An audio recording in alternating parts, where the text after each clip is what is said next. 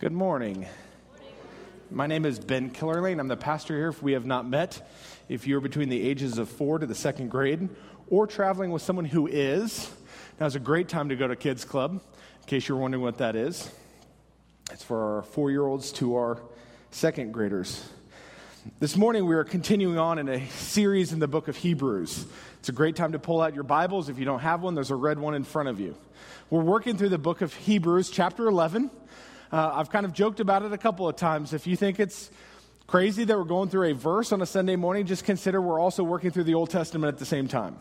So if a verse seems too short, take the Old Testament. The Old Testament seems too big, well, then we're just going to go through a verse.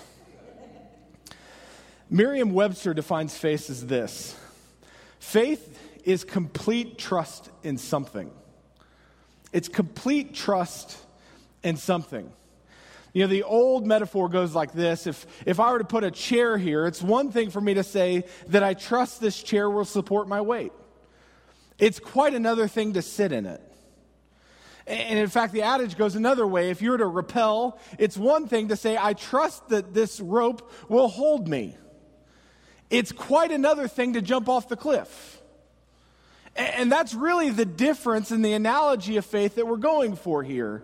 That faith, as the Bible describes it, is taking God at His word and then living like it's true. It's sitting in the chair. It's metaphorically jumping off the cliff, believing that the rope is trustworthy and it's good. And as we walk through this chapter in Hebrews 11, what we're looking at is a number of different stories. We'll have about 10 more of them, and these are not perfect men. You know, we've taken to calling this the Hall of Faith, but these are not perfect men. We looked at the examples of some of them. We've got murderers, we've got adulterers. This is not a perfect group of people, yet they're examples of faith. Why? Because over and over, the Bible wants to put out for you, in the face of the world you live in, what does it look like for people to take God at His word and then live like it's true? What does that look like? And we're going to, for the next 2 weeks, look at some pretty interesting characters. We're going to look at Abel, and the next week we're going to take the time to look at Enoch. And these guys are really fascinating. Because if you look through the rest of them, you've got quite a list of accomplishments. And we could quickly get the perspective that faith is primarily about doing. That it's about doing this. It's about doing the right thing. It's about doing the right list of things. It's about having the right categories. It's a moral code. It's a right list of beliefs. And to think that is to miss the biblical perspective on faith. I think that's why Abel and Enoch show up so early. In fact, and I appreciate that Steve read for 1 and 2. Verse 1 says, "Now faith is the assurance of things hoped for, the conviction of things not seen. For by it the people of old received their commendation." And then we walked through verse 3 last week looking at the world. The creation of the world was given to us so that we would believe. And I think that starts this way in Hebrews 11 for 2 reasons. One, if he's going to give you a chronology of faith, starting with the beginning is a pretty good place to start. But 2, if you're going to say, I take God at His word, then creation's a pretty good step. Now, this doesn't require you to hold to a 6-day creation or how you define the word Yom. We talked about that last week. We make big missteps in verse 3, making it all about the created, and we miss the creator. That the glory of Genesis 1 is the creator, not the created.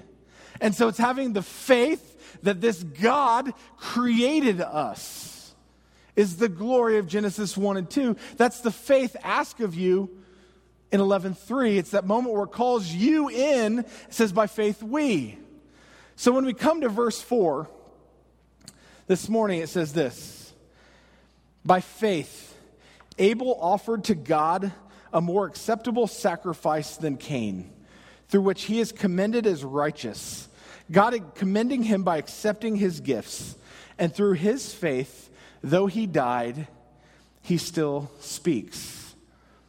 As we work through Hebrews, and we work through all these examples, I think the author is trying to give us this perspective of these guys who we don't have huge lists of commendations for.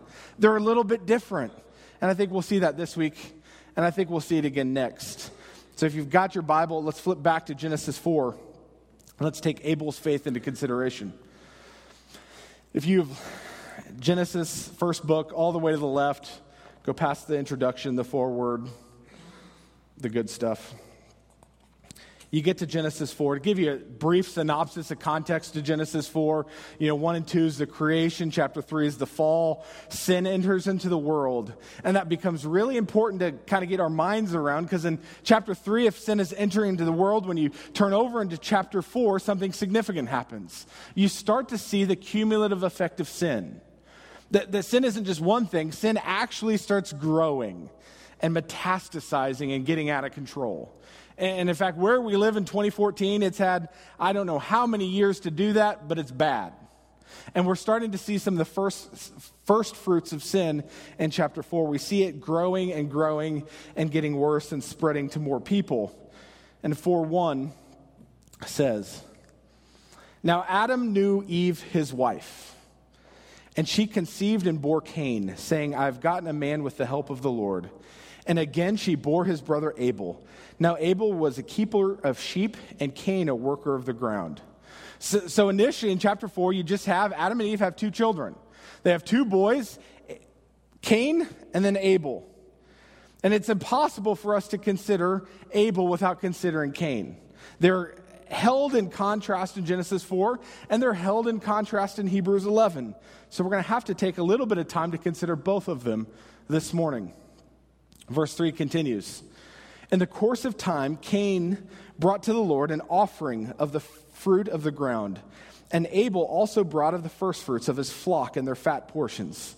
And the Lord had regard for Abel and his offering." If you read other versions of it, to have regard is to look on with favor. It's an acceptable. The Lord looked on Abel's sacrifice and said this pleased him. Verse 5, "But for Cain and his offering he had no regard. He showed no favor, did not accept.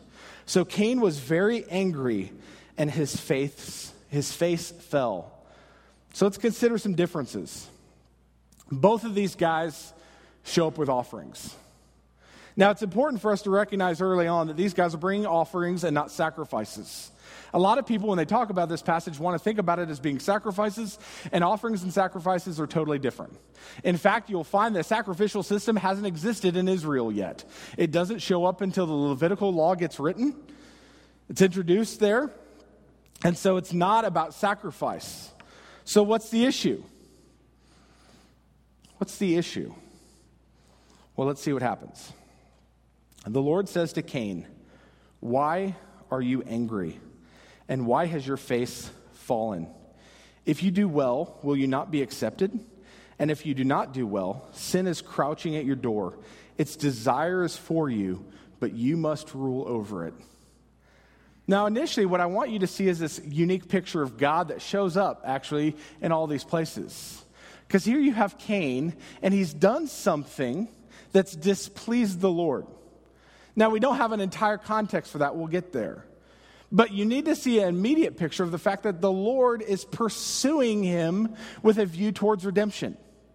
The same way he did Adam and Eve when he walked through the garden to find him.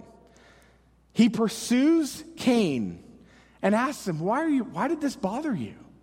It's this great picture of a dad and his son.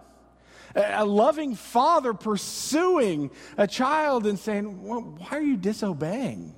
What's going on with you right now? It's a heart towards redemption. It's a heart towards repentance. The Lord pursues Cain, gives him an opportunity. But Cain does not rule over sin. Cain lets sin reign in him. In verse 8, Cain spoke to Abel his brother when they were in a field. Cain rose up against his brother Abel and killed him. Then the Lord said to Cain, "Where's your brother Abel?" He said, "I do not know. Am I my brother's keeper?" So we see this picture story continue. So Cain, having his offering rejected by the Lord, doesn't deal with the Lord. In fact, looks at his brother whose offering was accepted and kills him. Now, according to Hebrew literature, according to the Old Testament, if you see anyone who's killed in a field, it's necessarily assumed that it was plotted, planned, preconceived. It was an intended murder. So Cain murders his brother over the single issue that his sacrifice was less acceptable to God than Abel's. And you start to see this picture of sin reigning in Cain's life. So let's take Cain into consideration for a moment. God has pursued Cain from our understanding of this script passage. Cain chooses to give the Lord an offering. Now, we don't know what precipitated this offering. We don't know if Adam and Eve taught them about offerings or taught them about sacrifices. You have no idea. You just come up with Cain takes the first fruits of his farm and takes them to the Lord to give him a gift. Presumably, thanks God for blessing us. Thank you for holding us. Thank you for keeping us. And yet, for some reason, the offering's not accepted. So we have to answer the question, why? Well, we're living in North Dakota, so I can't cancel the fact that he's a farmer. It's not farmers are not unacceptable to the Lord. And that's kind of an important distinction for us to create, because for years people have walked through this passage and taught that holding livestock was worth more than farmers. That God appreciated the gift of a sacrifice of an animal more than he did the first fruits of the farm.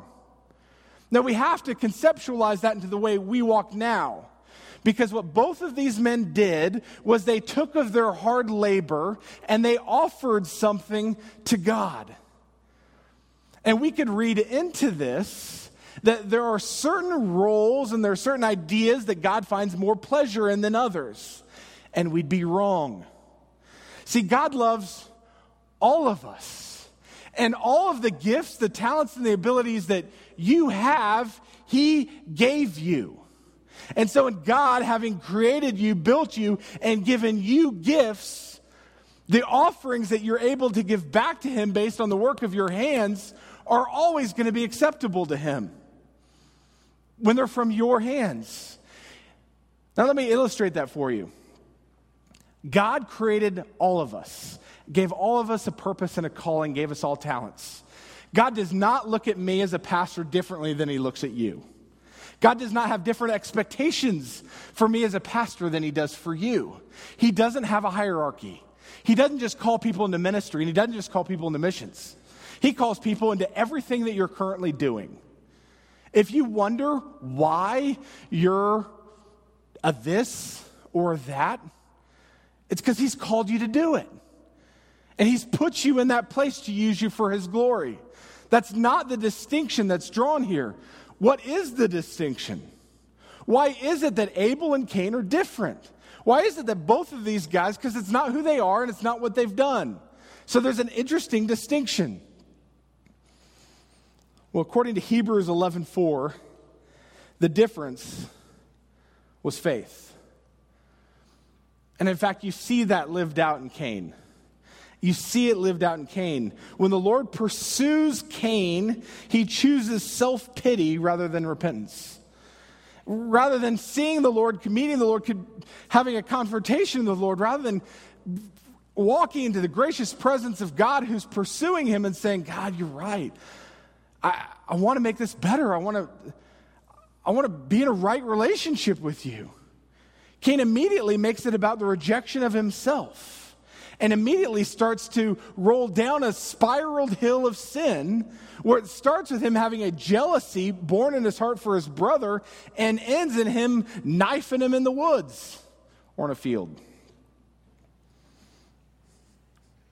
Cain allows sin to roll him out of bounds. So what's the difference between them? The difference is faith.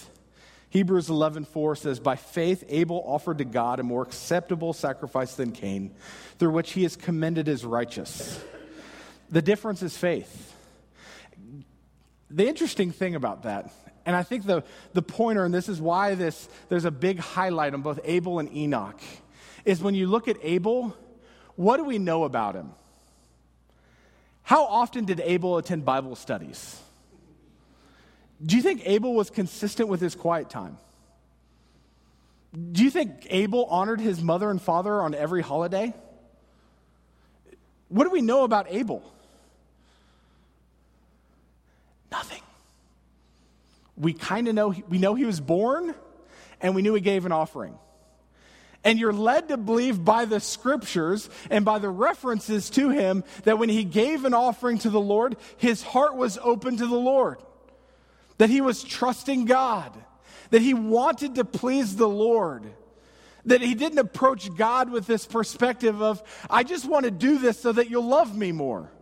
I just want to do this so that you'll accept me. The very heart you see in Cain. Abel showed up with a heart and a desire to please the Lord. I brought you the fatty parts of this lamb because I thought it would really honor you. Abel shows up with this heartfelt desire to please the Lord. That's it. And the scriptures commend him for it. Now that's huge for us, isn't it? It's huge for us. You know, there are all sorts of characters we need to take more into consideration into our faiths. Abel's one of them. Enoch we'll get next week. Think about the guy across the cross from Jesus in the book of Mark. When Jesus says, today you'll be with me in paradise. What did that guy do right? Nothing. He was on a cross. You know, when you're nailed to a cross, you know your ability to do good works is? Very little. And you start to see this picture that the scriptures, the Bible, faith doesn't demand this list of good works from you. That God expects from you is faith. That you just trust him. That he's like that chair we stop talking about him being trustworthy and we sit in it. It's like the rappelling rope. We stop saying, yes, it's a trustworthy rope. But we grab the rope, we harness ourselves in and jump. That's the call of these passages, is that we dig in deep to our faith and we'd say, God, you are trustworthy. You're trustworthy and you're true. And I'm going all in because of faith.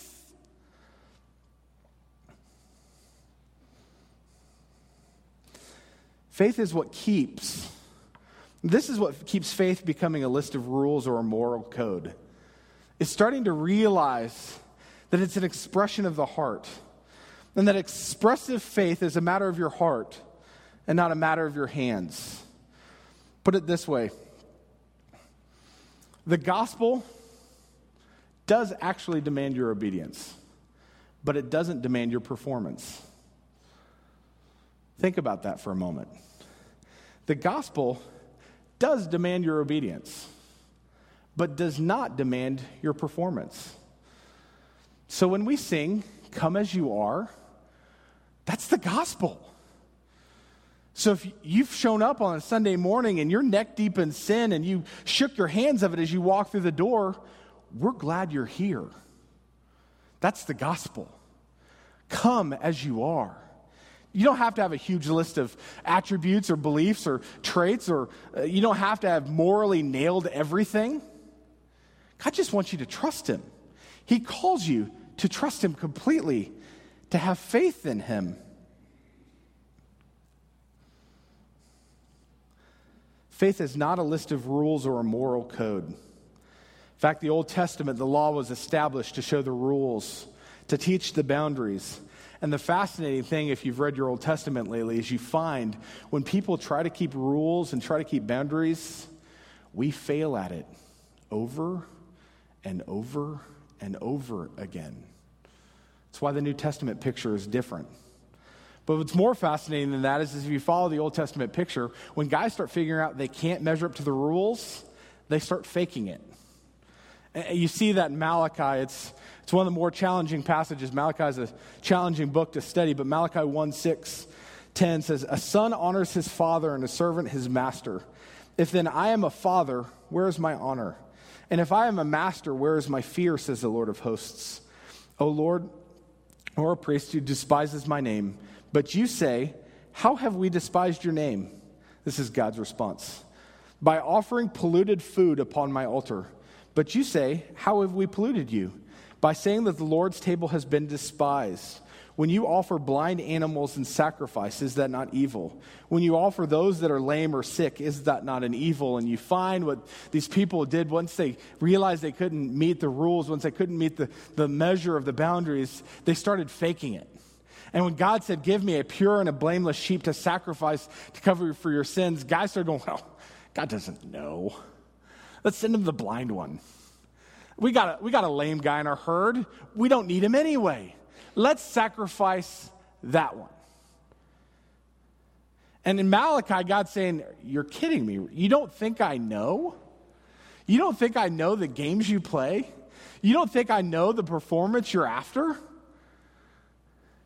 And you find in Jude 11, that's the way of Cain. Thinking we can trick God. Thinking we could play games with God, thinking it's going to be a performance issue, thinking that all God wants from us is a checklist that we turn in on a weekly basis on a Sunday morning. I didn't drink, I didn't smoke, I didn't chew, I didn't hang out with girls who did, I didn't do this, that, or the other. I went to Bible study 3 times and I prayed for my mom's health. Check. That's not what God requires of you. It's not even what he asks of you. He asks for faith. He asks for faith that you as his child would take him at his word and that you'd live like it was true. God asks for faith.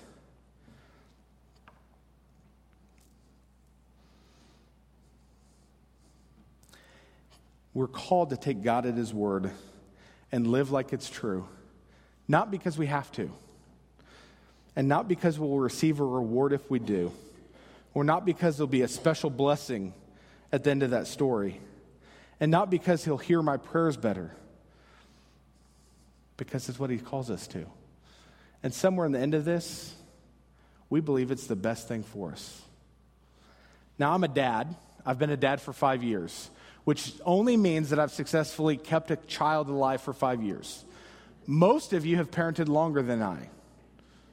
So this isn't like macro parenting advice, write it down. But this is to say is that having parented now a 5-year-old, a 3-year-old, and a 1-year-old, that I have a different perspective of my kids than they do. You know, one of my favorite stories to tell of Pierce is when Pierce was about 2, Pierce's favorite rebellion in the world, you'll get a kick out of this, was touching the toilet seat. When Pierce would get frustrated with me and he wanted to rebel, he'd run into the bathroom and touch the toilet. He'd be like, Dad, nah. And at some point you just want to go, Pierce, you're touching a toilet. Like, think about that. Process the disgusting nature of what we haven't bleached it yet. And it was funny to watch his little rebellions.